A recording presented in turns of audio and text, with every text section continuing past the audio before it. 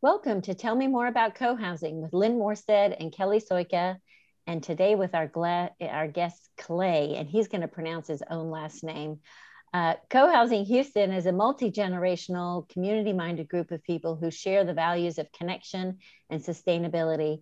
We're developing the first co-housing project in Texas in Houston, even ahead of Austin. Sorry about that, Clay. I just realized I still have not learned I know your wife, Chris, bless her heart, gave me this fabulous, phonetic training. And then I Good on immediately her. had another glass of wine and I forgot. So help us out here. Yeah, it's a difficult name. It's both a curse and a blessing, I think, but it's pronounced Zobalak as if the D wasn't there. And Okay.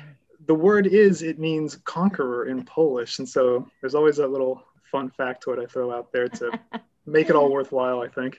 I Well, like it. Well, Clay, as Kelly Soika, a Yeah, fellow Polish last name, I yeah. feel your pain. I know how This that goes. Slavic Yeah. solidarity. Unite. And we're going to unite under your leadership, apparently, since you're the conqueror. Well, guys, we invited Clay today because he is one of our explorers here at Co-Housing Houston. And he comes to Co-Housing Houston with kind of an interesting background and a little bit of a different perspective than we've heard from a lot of other explorers, and definitely a little bit different than we've discussed on this podcast. So he's kind of a Renaissance man. He knows a lot of things about a lot of things. And he's also lived in alternative living situations throughout his lifetime. So he draws some really different experiences. But the thing that is, I think, the most interesting is that he has a background in anthropology and kind of comes to co-housing with that eye. He looks at things from that perspective. And so one of the words that he uses when he talks about co-housing is communitarianism. And so today we thought we would bring Clay on and grill him a little bit about his communitarianism thoughts. So Yeah, it's hi, funny. Clay. It's funny as when I used that word initially in a meeting, I used it assuming that it would actually be kind of vague and uninteresting, but just kind of uninteresting and descriptive. And then suddenly people are like, well, what is, tell me more about it. I was like, oh no, I have to think about this. And now you're on the record, like Yeah, beware of exactly. what Now you I have to have, yes. say. Yeah. Clay, actually, I have to tell you before we get going seriously, this is actually payback for all those long lectures that you've held at our few Baco, social gatherings with a Yeah, it's true. pint of beer in your hand, and we're all listening to you. And you really behave like a professor of anthropology. So we just thought we'd give you a venue to really let rip. Yeah, I believe one of the other explorers referred to me as loquacious, and I Yes, had to go that's and look that word up. And so I'll be fighting against that tendency. Okay, well, for the record, I'll just say it right now. I do not find you loquacious. I find you just interesting. So I'm really glad that you were willing to come and join us today and talk a little bit more about this. Especially because I think that a lot of people don't know what communitarianism is. That's probably why that word kind of Right. piques people's interest.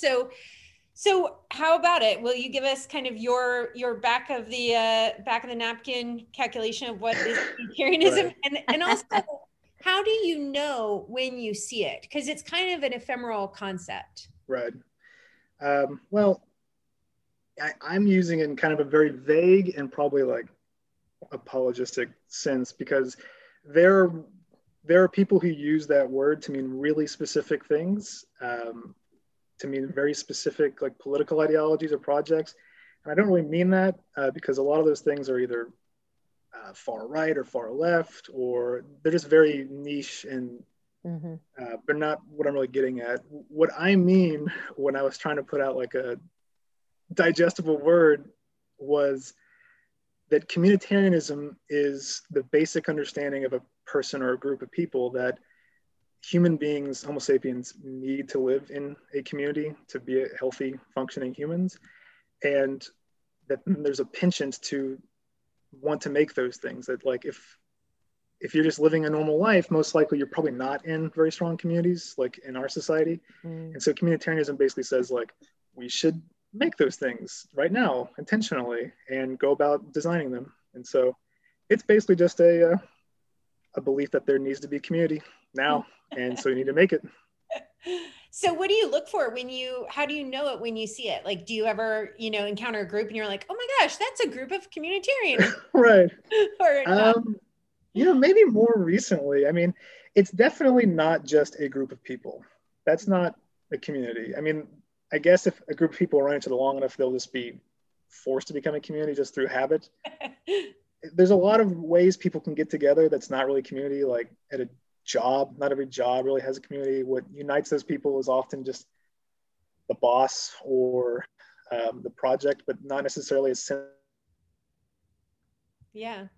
Clay is frozen. This is one of the problems of our technology. He'll be back. He's coming back. I can tell. He's gonna come back. I'm gonna reel him in, across the wires. Yeah. It's gonna be. He's back. You froze just temporarily, Clay. So. Oh no.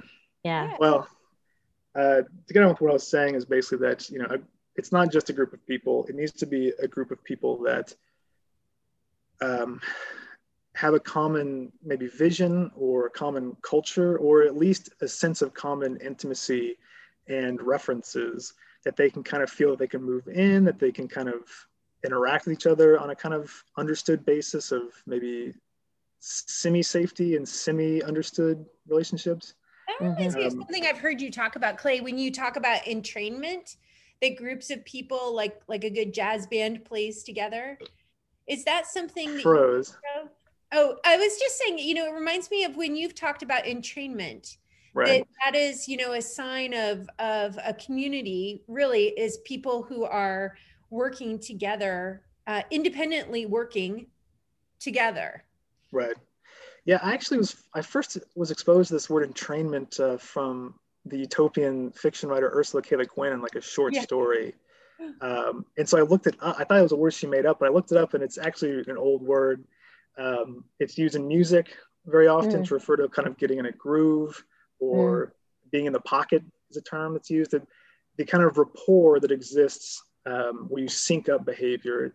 Entrainment just means the syncing of behavior. So even physical objects will do this. If you put a bunch of metronomes next to each other, they will entrain together. It's a physiological phenomenon, but it's also a sociocultural phenomenon. So even just a good conversation, you'll notice that you pace with each other well, you kind of anticipate what the person's going to say.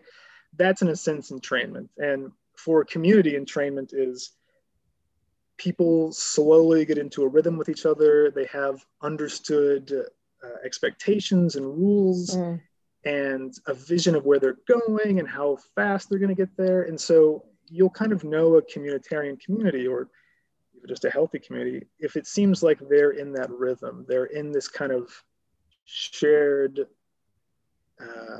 time and symbolic state. They know what motivates each other. They know the special needs of each other, and they know who can perform what well and that kind of thing. And it's sort of like when long decades couples or families that harmonize well together, where you can kind of anticipate or finish each other's sentences. And we definitely we've had little sparks of that in our group, where we have known, okay, so-and-so is going to do this next, and I can see where this is going to go. And it's a comforting feeling. And I think it gives people a feeling of belonging and kind of being in a solid container, if that even applies. It's like proof that you're part of something. Yeah. Right? Yeah. So outside of co-housing, I know that that's one of the things that has drawn you here, but I was wondering, most people have had some experiences in their lives that also help them kind of figure out that they want to live in community. So I was wondering kind of what you've experienced that made you decide that this is what you want, or, the direction that you want your life to go in, to be more communitarian. Yeah. I mean, I grew up with like a large family, kind of in rural parts of Texas and Louisiana. And those I remember fondly, even though other people are hell, but other people are also heaven kind of thing. Yeah. I've also, lived on a small farm that was really intimate, open about vision and dignity. My wife and I have traveled abroad and have lived in things that are pretty much the Southeast Asian version of kibbutzes, or just intimate small homestays. And then, of course, more recently in the last few years, there's been a number of natural disasters on the Gulf Coast, and they're kind of temporary. I mean, there's one that just happened. I know. Still going on today, apparently. Yeah, we're dating the podcast, but they're temporary communities. But these moments of sort of mutual aid groups that come together, whether it's a church, because I've been part of like church aid projects, giving out food, and I've been part of like activist groups trying to get supplies to homeless people or clean out flooded houses. Even those moments take on these strange, they're magical in a weird thing. You kind of walk away from them, or maybe you notice in the midst of them, but you probably don't, that you're having a really nice time and that you feel some relief from like the grind of the day to day. And so, I've had lots of like little mini communitarian projects. In fact, where I live now is like I live in a townhouse now, and I live with my wife and 2 roommates, and we intentionally got a real estate agent after having multiple apartments where it was just by ourselves, or Chris, my wife and I, we got a real estate agent just being like, let's find a place together, and let's find a nice place that has like a common area and common amenities that we can really enjoy together. So, I mean, even that has been a kind of micro co-housing communitarian project with. Well, that's great, Clay, because that kind of leads us to kind of the next area we wanted to ask you a little bit about is, how do you see co-housing fulfilling some of the elements of communitarianism? It's almost like it's an expansion of this mini co-housing, co-living scene you've got going. Yeah, it was a friend of mine who introduced me to y'all's project, my friend Jacob, who's also an explorer. And I remember walking away from the first like presentation y'all had of being like, oh my God, like I can't believe something like this is going on. And I don't think the people doing it necessarily realize how really kind of radical they're being. And I don't know if I use the term communitarian then, but I was radical when you show up with a PowerPoint, Clay. So right. I mean, yeah. But so the co-housing project y'all have got going that I have latched myself onto for a little while to see how it is definitely loudly communitarian in at least 3 ways. One of which is that y'all clearly have a shared vision and a shared culture. In fact, I would say y'all are you talk a lot about the shared vision, and y'all seem to spend a lot of time articulating like, what are we doing together and why are we doing this? And we care about this thing moving forward in this community. And you have images and stories and expectations. People there talk about their wishes. And so there's a common vision. There's clearly a common culture that's emerging because of just constant internal references, inside jokes, events y'all have together. The second thing would be that y'all have a shared communally managed space. Right now it's digital and documents and things like that, but that's still a space. But in the future, you're going to have a physical geographic space in which you're going to, as a community, govern it horizontally. And that's probably the really loud. From the outside, anyone could be like, oh, that's a communitarian project. And the kicker, the one that really struck me is like, if this wasn't part of it, I don't know that I'd be talking to you right now, but the fact that y'all do things with a consensual decision-making process is really impressive. I'd be curious to talk to y'all some other time about how this even came into being a priority. But that is just his horizontal direct democracy. And that's a really powerful way to build community and to make people feel empowered and to have like a long lasting community that's not just going to fall apart when there's like a petty tyrant or something like that. But y'all have major pillars of communitarianism going on. Wow. Whether or not y'all intended to. Who knew? I love it. This is like going to going to like my retirement dinner, and people are talking about all the great things that I did, and I had like no idea, just like so amazed. Who is this? Yeah, I'm applauding y'all. Thank you. Well, one of the things that I would love to hear about, Clay, because you're not a member, and so for you to be able to observe a little bit more, dispassionately, particularly as we just went through the whole budget and value engineering process, I was wondering if there are some areas that communitarianism, some things like you should watch out for. Like, are there things that might wobble, or, things that any community needs to be on guard for, or, as we kind of enter into this phase of now looking back on what we've just experienced with the budget stuff, I wonder, are there things we should kind of dissect and look for, and maybe just something you think of when you think about communitarian communities? Right. Well, every community, I imagine, whether it's your family or, a utopian co-housing project, is always going to be in danger of producing like an elite, either because it's just informal, because some people are more charismatic or they've been around longer, or just because there's actual formalized roles that make people feel more powerful, or that they have a right to say something, or like, I did more of this stuff, or, I'm the one who made the designs for this, and how dare you question it. And it's kind of like, if you remember back to like high school when you had to do group projects, it's very easy for some people who are more shy to kind of get stuck with doing a lot of work or not having a lot to say, and maybe they build up resentment because they don't have the means or the practice of actually voicing kind of themselves in front of the collective or in front of the vanguard of people that sort of run in. So it's always possible that people who are more meek or less charismatic or don't have the same kind of resources in a community might feel that they're supposed to be quiet and to not make waves, or they might just kind of hold it in because they don't know how.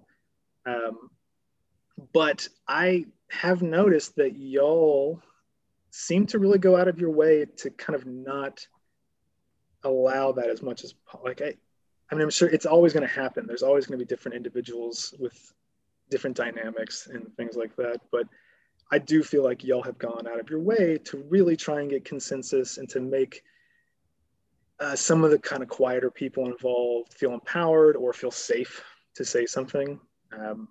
Because in the end, a common critique of communitarianism is that it's the opposite or the enemy of the individual. And I don't think that's, not only do I think that's not right, it's not wrong, it's not even wrong, I would say. It's not a coherent concept, because there's no such thing as a person, an individual who isn't the product of a community, of your family, your peers, and your eco-region, whatever. In a sense, your identity is an amalgam of the cultural and interpersonal forces that brought you into being.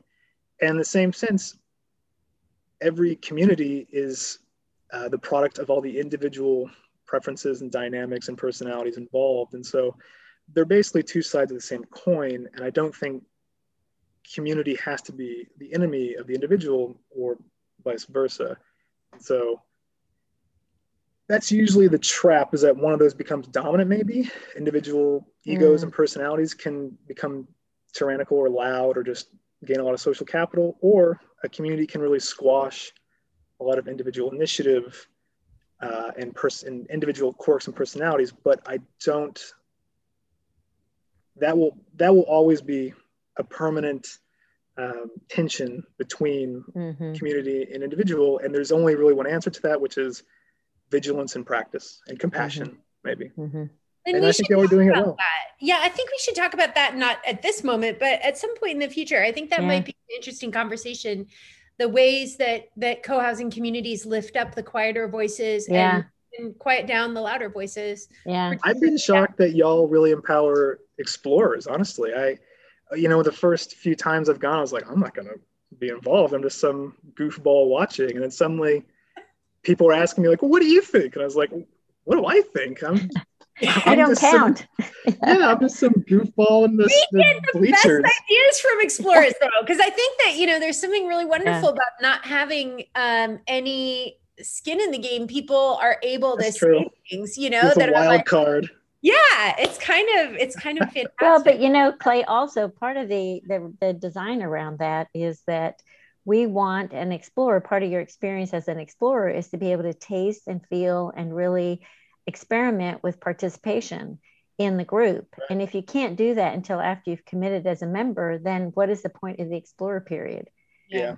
So it's actually very reassuring, I think, to us to hear you say that we are really committed to the explorer having that opportunity to kind of taste what it would be like on the inside. It's like getting a foretaste of the membership. Yeah, maybe there's a kind of mutual vetting going on between the two parties. Yeah. Because when you apply for membership, then there's, you've made your decision, and then on our side, we have to vote you in because we're under an LLC. So It's a two-sided thing, right? So Clay, having come on our podcast today, you now have the Lynn and Kelly check mark of somebody who's interesting, who we like to talk to. Not that our book carries any greater weight than anyone else's, but I really want to thank you for coming and having this conversation, because I think that the conversations over a beer at Baco have been really great and really help us to think about things in a different way. Yeah. Well, before I let him go, though, I do want him to tell us the two reasons why he is really drawn to our Co-Housing Houston project. I know he has two things that he will tell you, because he's always doing one or two or three things. So hit us up with those two things, Clay. Well, on the very individual, personal level, one of the reasons we've stuck around with the co-housing thing to see really what's going on is I just know for a fact now that is something I need in my life. I have had periods of my life where I didn't really have much of a community experience, where life was largely just work, errands, eat. And those are really, really lonely, upsetting times. And they can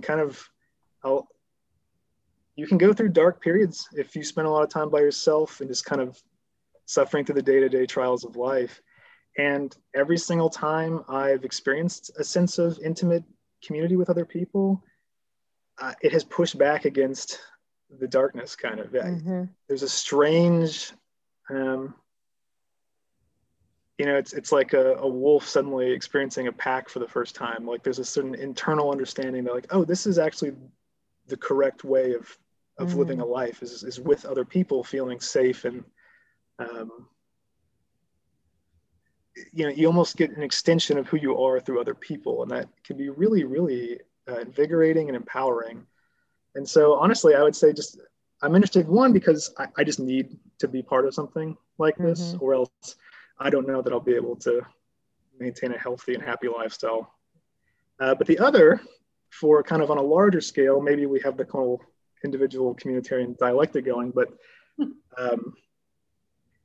I guess in the end, I can't deny that I'm sort of a utopian.